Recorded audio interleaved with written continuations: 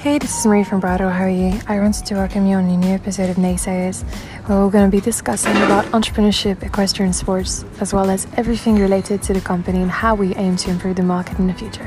If you want to find out more, feel free to subscribe, follow us on Instagram, and of course check out our nice catalog of horses for sale. Take care of yourself. See you soon. Ciao, ciao. Hey, Shad, how are you? Yeah, all good, thanks. How's everything on your side of the world? Yeah, everything's good. Yeah, everything's good, thank you. Well, thanks a lot for joining this podcast. I always No love to catch up with you and see how you're doing. So today I really wanted to, introduce you to the audience of this podcast and get to also understand how you got yourself to that level as a show jumper, kind of get the overview and the perspective, and also talk a bit about the sales business. Not that I've been lucky selling any of your horses yet. Yeah, but I'd love not to quite that. managed to do one yet together yet. It's been tricky, but yeah. Yeah, well, I mean, what would you like to know, really? Just where do you want me to start? I think it's super interesting to get an overview of who you are and what got you into get to this, to this level as a jumper. How did you start and how did your career kind of take off? Okay. If we're starting from the very beginning, yeah, my mother was an instructor, so she always just wanted me to be able to ride a little bit, to be honest. And then obviously I developed it. And then later on, I was quite successful as a kid on ponies and jumping, and yeah, it just sort of went from there, really. And then I carried on, and already quite at a young age, I knew that that's what I wanted to be doing. You know, they said to me, like, you know, I was never very good in school, never very well behaved with that, and yeah, I just always wanted to come to the stable and ride the ponies and the horses. So that was the natural sort of path which I took, really. Yeah. No, that's brilliant. And to get a bit of perspective, I don't want to name it myself, but give us a little bit of an overview of where you stand today, what your ranking is upon, international riders as well as the British riders. Yeah. And also tell us a little bit about your goals. I think that could be an interesting one to cover. Yeah, okay. So actually I was working for a guy named Vladimir Tuganov for 3.5 years. And I was, last year actually ranked in the top 100 in the world and in the top 10 British riders. I got to some brilliant chances to compete at 5-star shows and Nations Cup shows and everything, which was obviously fantastic. And then, and then for the last about 6 months ago, then I actually left and totally set up for myself. So I've set up my business completely on my own now. I have both horses in England and the Netherlands.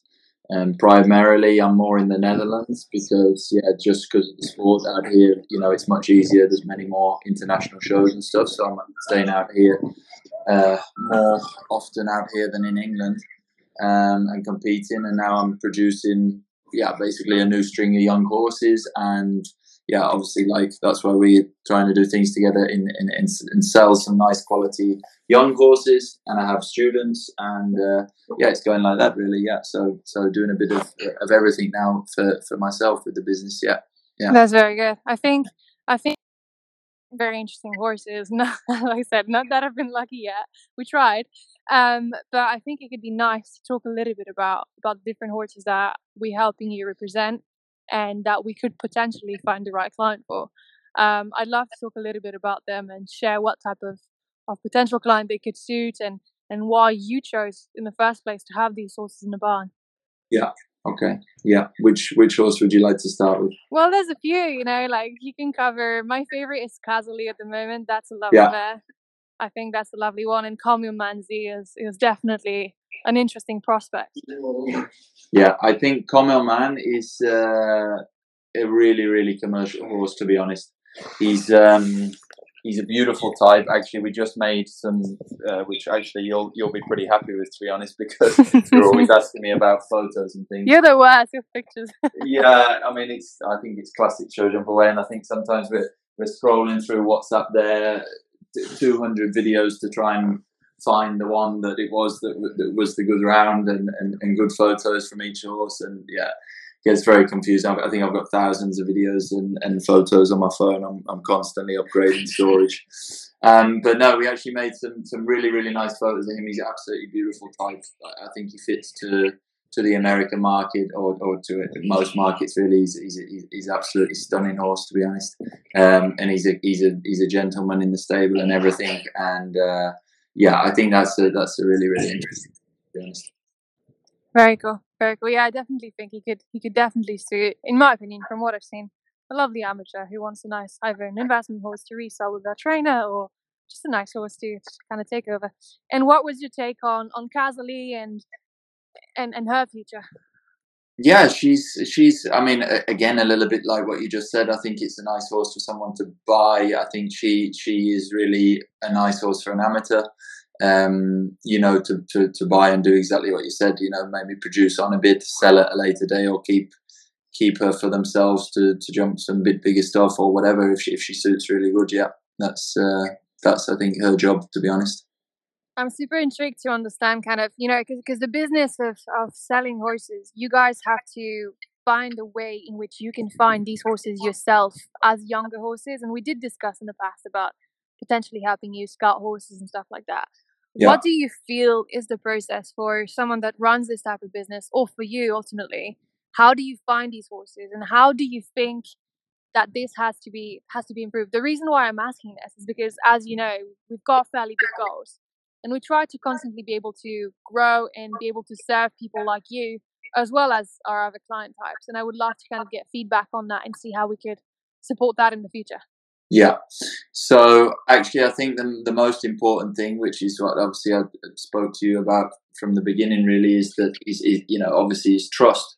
When it comes to buying horses, you know, for example, I even had one student of mine, you know, and she bought a horse there over Facebook, kind of thing, through people she didn't know, and yeah, and the horse turned up completely not what she was kind of asking for. So at least from my point of view, when I buy horses, it's always through people that I trust, you know. And I have a few good people that are around that always are keeping an eye out for me. Yeah, it's always usually the same people that I'm always, you know, not necessarily buying it off the same person, but always sometimes using the same people that are finding me horses, like you say, scouting or sourcing horses a little bit. Yeah, that's the way I'm usually doing it, to be honest. Yeah. I think that considering the market has been operating like that, from that word of mouth and that trust and that established network, when you have people like that are merchants or dealers, I'm not talking about the bad ones, I'm really talking about the good ones. And riders like yourself, you guys always kind of use the same framework and setup as you've done in the last 10, 20, 30, 40 years. Mm-hmm. So this is where the challenge for a company like mine is, because ultimately everyone kind of has their established contact, but then when they want to kind of position themselves with a bigger group of people, it's very difficult to find the right. Like, that's where I'm trying to help, and this is where I'm trying to scale, but it's definitely a tricky one. Have you had any purchase issues yourself in the past? Yeah, of course. I mean, listen, when I've bought horses, there's been, I mean, obviously, you're definitely not going to name names and use examples, but actually a horse last year, yeah, that I bought and had a thing, and normally it was absolutely a case, again, it was people I didn't know, and I got took there by someone I also didn't know too well and should have maybe looked into the situation a bit more. So I mean, actually, but that's what I mean. How easy it is to make a mistake. Now, actually, we managed to work the horse, you know, a lot better, and the horse came through it, and actually we did find the right person for the horse in the end.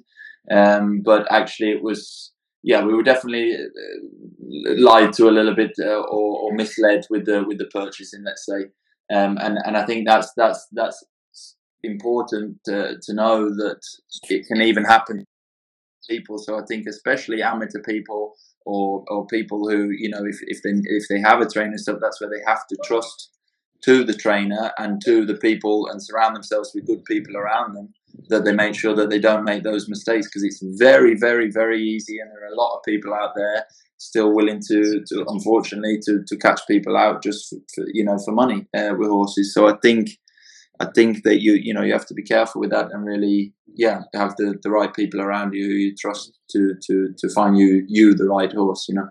For sure, for sure. And even for us, we've been in business for just a little bit over a year. We've sold a fair number of horses, over 7 figures now in terms of value, which is great.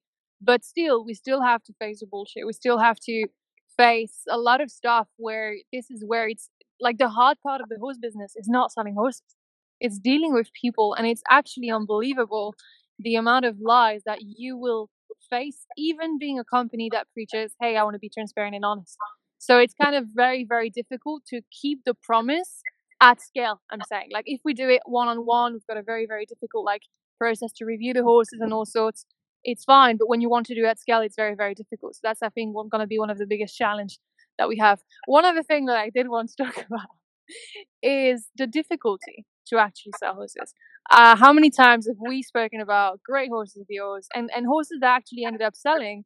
My favorite one has to be the little Sandro gelding. I can't remember his name. Sandro's son. Yeah. Yeah, that one, absolutely astonishing. And that was, we did have a client that was reviewing this horse last year and didn't buy it for such a silly reason. How did that sold now, from what I understand? Yeah, he sold in the end. You know, he sold to America, and we found a perfect home for him. Actually, the lady was she was a vet, you know, and I spoke with the lady out there when she had him. She's so happy with him, and he was a lovely horse. Like it was a strange situation with him. He was a fantastic horse. I actually really liked him as a jumper, and then we actually then did go down the path in the final stages with him as a hunter, you know. But then we kept sort of missing the shot with him a few times, a little bit, and you know, for one reason or another, and it was no really reflection on the horse. But like you say, it just can be one thing or another. And then, in the end, it came right, because I always believed that the horse was a very commercial horse to be sold. And in the end, it worked out well, because he actually found the perfect home in the end for him. You know, so that was that was good in the end. Yeah, definitely lovely horse. I mean, when I look at the horses that you have in the stable, at least the ones for sale, like that are actually promoted to be sales horses. Like when I look at Corsini, or when I look at Camel Man or Casali, or the mare that you sold, Peanut, like these are all hyper commercial horses, extremely easy to ride, and like is that a criteria when you buy them?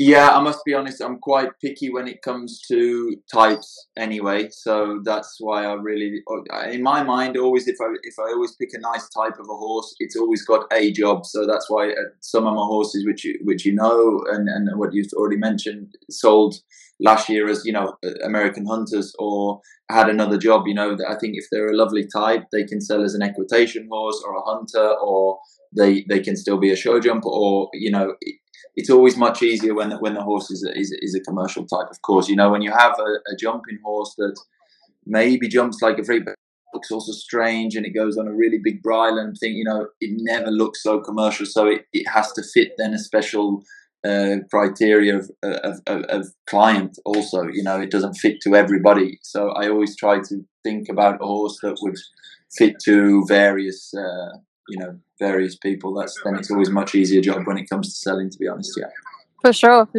I have another 2 questions related to purchase before I move on to asking you questions about yourself and your goals for the future. But I have two very strong debate generating questions. One, from the biggest issue. Actually, this is going to be a bunch of questions. The biggest issue that I face in the sport right now when it comes to selling horses, the biggest reason why people don't buy when the trial goes brilliantly, is the x-rays. However, we know that many top-level horses don't have great x-rays. Many don't pass the vet check. Don't pass the vet check in terms of like a pre-purchase, and are still extremely sound and extremely able until the end of their life to compete at the top level. Do you think that, this is political, but do you think that clients find themselves to be more and more picky? And do you find this to be a risk for selling performances? Yeah, this is a bit of a topic, because probably whatever I say here is going to get disagreed. My personal opinion about x-rays, listen, the truth be told, I don't have good x-rays. You know, I don't have good x-rays on my back. There's already a little bit of arthrosis on the 4th and 5th vertebrae. Now, I'm still riding and competing, and I manage with that. And I would say, I do have trouble with it, but I'm sound enough. And maybe in the end, I'm stronger than someone else who has completely nothing, but they the problem is that there's X-rays, which is all well and good, and that's great. And obviously we have to look at that, of course, depending on how serious the issue is. But at the same time, there's also, people forget about the how many ligaments and muscles are running through the horse. And, a horse can have perfect X-rays, but it can have a broken tendon. So, yeah, that's the truth of the matter. And I think people now, especially the amateur people, have been told, oh, you must look to the X-rays, you must check the X-rays and this, that and the other. And I see it more and more now with a lot of the horses that, let's say, are selling in England. For the amateur market, that people now, years ago it wasn't like that, but now everybody wants to see the X-rays because that's what they've been told to be safe that they should do. But actually, you feel like saying sometimes, yeah, the horse has a small remark, but it's nothing that's going to actually affect its performance, and the job it's going to do for you is perfect. And actually, you find people then also going and buying what isn't at all a perfect horse for them necessarily, but then they say, oh, well, it had perfect X-rays, So I think it's always a fine line. As you say, there's also top Grand Prix horses. It's pretty much, if we checked the wear and tear on most of the top 5-star horses, there would there'd be that higher percentage that would have at least something that is a remark, because essentially the horse is getting jumped and at a big level, and it is, just like you say, wear and tear. So it's I think with X-rays it's a very difficult subject with that. Like, obviously we have to take into account that it is important to check them, that there's no real serious issues, but I think there has to be a bit of give and take. It depends what the horse is going to be used for and who for. I think that's for sure. Yeah, I think you've answered that question brilliantly, and you're not going to have any political issues down the line in that matter. I think it's great answer. And it's a tricky one to give, because it very much depends on people's opinions and people's willingness to take a risk. Because ultimately, you might have a horse that you buy that has certain issues when you buy him as a vet, like with the vetting, will never have a problem in the future. And you buy a horse that has a perfectly 5-star clean vet check, and it breaks tomorrow. So it's a tricky one. I'm not going to go all the way down to politics today, but I have another question. The reason why I'm asking this is because I'm actively going into the topic of prices. I recorded a podcast the other day with a woman called Tracy, and she's one of the leading equine appraisers in the world, not just for jumpers, but also for equitation, hunters, racehorses, like all sorts. That's her full-time job. And she's an American trainer. And the topic like that came up in that podcast, and I dived a lot into the pricing changes of horses. And it happens to me all the time. I have a seller that tells me, hey, I want 150, and then 2 weeks later they want 250 because the horse won the Grand Prix and all sorts of changes. When it comes to you, I find that your horses are extremely well priced for what they are, simply because I find you to be in market, but also pricing the horses in a way that allows people to actually afford them. The reason why I bring this up is because we're about to face an economical crash. We've had COVID. In 2008, people had a lot of issues related to money. The price of horses went down then. COVID was also causing a lot of issues with money, but it brought the price of horses up tremendously. Mm-hmm. Do you think that the horse's price is still, like, the value is going to go up? And do you think it's going to be kind of resettled in a more logical way? I think that the prices have to go up, to be honest. And I think they have to stay up, because I think the cost, what it costs now, I mean, I know just from, like, say, completely running my own business now, the costs are astronomical. Like the feed bills this year have gone up. The fuel, obviously, we all know, transporting horses now is not cheap. The thing with me also being from the UK, with horses coming over from the UK to the Netherlands, traveling now, they need so many more documents and health papers and testing and things like that. So, to be honest, it's really, really, the price of everything has gone up a lot, to be honest. And I think when you look at the fact that these horses, what we're producing now, let's use an example like Hey Joe, the 5-year-old from me. If I'm producing that horse, let's say till later on, which is usually the plan, and I'm to sell him at 8 years old, then I have to take into the account of, how much cost I've put into him, much more as a young horse than what I would have previously, or what even the fuel levels and the price levels have come back down to. You've still spent that money. So yeah. It's actually interesting because I feel like that conversation, I have it a lot with amateur riders, the buyers. I have it a lot with the trainers that struggle to find the horse, but I don't often have it with the breeder or with the producer. And I think that it's a super interesting perspective. What would you say is the cost generally, not without giving like personal information whatsoever? Like, what is the average cost, would you say, to produce a horse and it's 5, 6, 7 years old, approximately, in Europe, where you're based? I mean, yeah, again, it depends on the horse, really. And again, if we're going back to the fact of commercial types, and the better you buy, obviously, I think also the less you spend then to produce the horse, because actually the better the horse is, the less you need to take it, let's for example, to training shows all the time because it's more spooky or it's more difficult, or you need to change idle more often and things like that. I think if it's less commercial type, let's say for example it's more weak in its body, then you need to obviously use the vet a lot more often, and so on, and physio and things like that. So I think again the price can vary and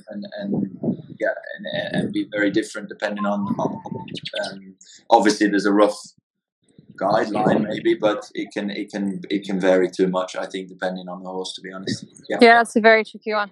One thing that I find has also brought up the price of horses is definitely, the multi-commissions implemented within the horses, within the horses price bracket and stuff like that. And I think that's a tricky one to tackle. One thing that we try to do as best as we can is promise to the clients that they will know exactly what the commission structure looks like, which often looks like only 10%. And then, of course, if there is an intermediary, we pay them ourselves. If there is a trainer that is involved, like, that's totally fine, but the client pays its own trainer. So sometimes they do pay 20%, but they're aware of it. Yeah. How do you find this? So my question is, I know that their intermediaries play a tremendous role in actually getting the horses moving, because without them, a lot of sales don't actually happen. Yeah. So what's your take on that one? Also political. Yeah, I was going to say it's also very political. Listen, with commissions and things, anyone who's in the sport and in the job knows that sometimes, there has been cases when people have been unaware of how much people were taking commission or whatever. I think the main thing is, again, surrounding people with who you trust. And that, for example, like again, going back to one of the people that find me horses, I know that he's always just saying a set amount, or he's saying transparently to me, you need to give me this much from this one, or you need to give me that much. And it's actually not that we always have even a set rate. Let's say, for example, 5 or 10%. He's just saying, yeah, from this I'm gonna take this, and from this I'm gonna take this. And I say, okay, you've been more than fair, and that's how it is. So I think again it's dealing again with people that you trust, because anybody that you trust and wants to continue to work with you in the future isn't going to try and fall out with you for the sake of one quick fast sale and earn a big quick commission. They're going to want to build a relationship, or at least that's the way I see it when I try to deal with people, for the future, that you do business together again. For sure. With the upcoming of like technology and the trends and transparency in other industries, because it's huge, it's becoming huge in other industries, like with what we're trying to build, and all sorts of like channels that provide open data about horse performance and all sorts of things. What do you think this exact role as a commissioner has to play in the future of the sport? Do you think that the market's going to be changing? Do you think that only honest people are going to be kept? Like, what do you assume the market will look like in the next few years? I think it will always be a little bit the same when it comes to that, because I think that there's always going to be honest people, and there's always going to be people who try to make a quick fee, to make a quick buck and a quick bit of money. And then I think going to, and let's say for example your company and your way of dealing with things, probably a lot of the older people don't like that, and that's what I've said that from the beginning. It's tricky for you in some instances because, again, you're totally transparent. I mean, you have to be with it the way your app and where your business runs. It is totally official and totally transparent. So some people don't like that, and there probably is those people that want to, let's say, change a bit the deal or whatever. Probably don't like the fact that they have to be so transparent about it with you and stuff. So I think there's always going to be left or right on that. I don't think there's going to be a world where it's totally transparent, and I don't think it's ever going to be a world where it's totally non-trustworthy. That's it, it's again just picking the right people. Yeah, I agree. I totally agree with that. I mean, at the end of the day, like for us, it's not. You would be. I'm sure the older generation would be surprised with how efficient and how easy it actually makes things when you actually have all people agreeing. Now, I think that a lot of people are afraid of the changes with digitization because they think, oh shit, I'm going to put my, I shouldn't have said that, but you know what I mean? I'm putting my horse on the internet, it's going to devalue it. Well, there's different ways. Like we've got a private system, we've got our exclusive way of showing it, and it actually protects the horse from being sent 5 times over WhatsApp and commissions to be added. But again, there's people that say, just like you, like, oh, yeah, I'm happy to put it publicly. And that's just upon opinion. And I think that trends are going towards digitization for sure. Yeah. And the older generation is going to have to adapt itself to it. I was having a conversation with an Irish guy that lives in Wellington, big player, and he was telling me that a few years ago they were selling horses by sending the CDs over the post to other countries. Yeah, of course, years ago. And it's just the natural unfolding of things. So even if it takes a bit of time, we actually have brilliant clients now. It already has changed. My total outlook on it, and I'm going to just say this, and for anyone who knows me knows that. Listen, social media and technology and Instagram is totally not my thing. I love messing around with horses all day, but at the same time, I totally understand the way the modern world is going. And yeah, I know many people that are just selling horses or gaining students even, or gaining clients just based on the amount of followers that they have. It's insane, isn't it? Which is absolutely ridiculous, and years ago when it first came out a little bit, you have some of the older people, I don't need that, I'm never going to use that, and I see the way it's going. Even all the biggest stables now, all the biggest people that doing, even if they don't do it personally themselves, they pay someone to do that, because that is the way that is the modern world now. Yeah. For sure. I think it's definitely, it is going to be a positive and a negative. Like we'll see both sides unfolding, and I think that the future landscape of show jumping is very like going to be very interesting when we look at what Prixby and Jumpers are doing with betting in a way, or fantasy gaming, if we can call it like that. Yeah. What Niall Nassar is doing with Jumper, or what was done in the past with Pamundo, Horse Select, like Clip My Horse, like, we're just a player among many others, and it's natural that we're trying to digitize sales. But I think that it's not just us, it's a lot of people in different aspects of the sport. And I think that if we're all able to work together and create that kind of ecosystem, the sport's going to be more and more honest, in my opinion. But again, of course. Yeah, it gets harder and harder. As you say, with technology, it's like with everything. Everything is monitored now. Everything is monitored.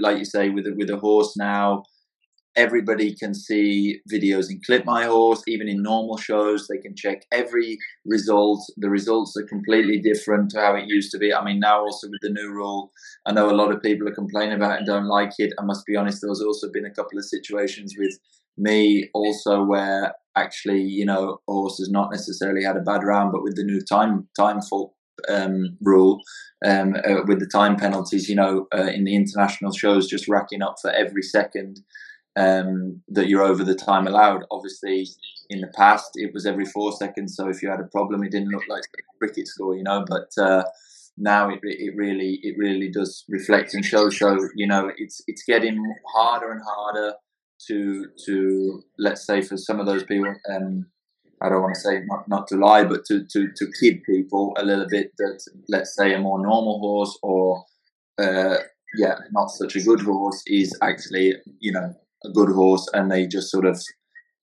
show them the parts they want to show them. I think now you have to have, like I say, commercial horse, because everybody wants just an easy horse that's consistently doing the same thing. Not 1 week good and the next week, 2 weeks, a disaster. Yeah, for sure.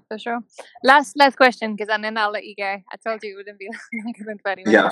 What's your goal like for this year and the years to come? What do you want to do? professionally and of course in the sport as well? Yeah, okay. So I would love to continue to keep going with the business. It's going really well, actually. I must say, after the first 6 months, it's really coming in a nice way now. I have some good people around me and some nice horses coming through for the future, and a really good team of people working for me. So that's obviously great. So I want to keep going with everything in the direction with that. I have actually one new business thing that I've actually opened also, which is another thing we're doing with therapy. We're doing something also with Hofmag therapy, which is that's also an interesting thing that we've started doing. So that's a kind of still obviously horse related, but it's a totally different direction with what I'm doing, but it's still all part of the business. So I think that can be really exciting. The services, what we can offer with that as well. And then as far as career wise, yeah, obviously I would love to. Now my goal more than anything, I think, is to produce a few horses up to that Grand Prix level again. And yeah, have some nice horses to jump those big shows again, and possibly even produce a horse all the way up to Nations Cup level again, and do that. That would be fantastic. Yeah, that's the goal. Yeah. Well, I'm excited to see what happens in your life, of course, and I'm looking forward to see if we can actually participate in one of those sales and one of those purchases in the future. And we thank you for all the support that you provide, because I remember we had our first call exactly 2 years ago before the platform was a thing. Really. Yeah. And we've come a long way since I was that kid, and now I'm like that kid that at least knows a little bit. Yeah, no, you're doing a great job, and I think it's only going to keep. I said to you from the very beginning, I believe that yeah, you have the right mindset to do good with that. So I think that's the most important thing. So I think it's going to only keep going forward. Yeah, no, I'm excited to see what happens. Well, Chad, thank you very much for your time. I really appreciate it, and yeah, we'll be in touch soon. Brilliant. Thanks ever so much. Good to talk Right, to you. ciao. Thank Bye. you. Bye. Bye.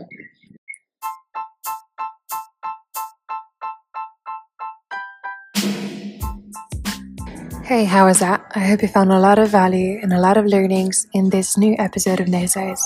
For more information, feel free to subscribe to the podcast, get in touch with our team, and remember, if you're looking to either sell or buy a high-quality show jumping horse, you know where to find us. See you soon, on to the next episode of Naysayers, and have a lovely beginning of the summer. Ciao.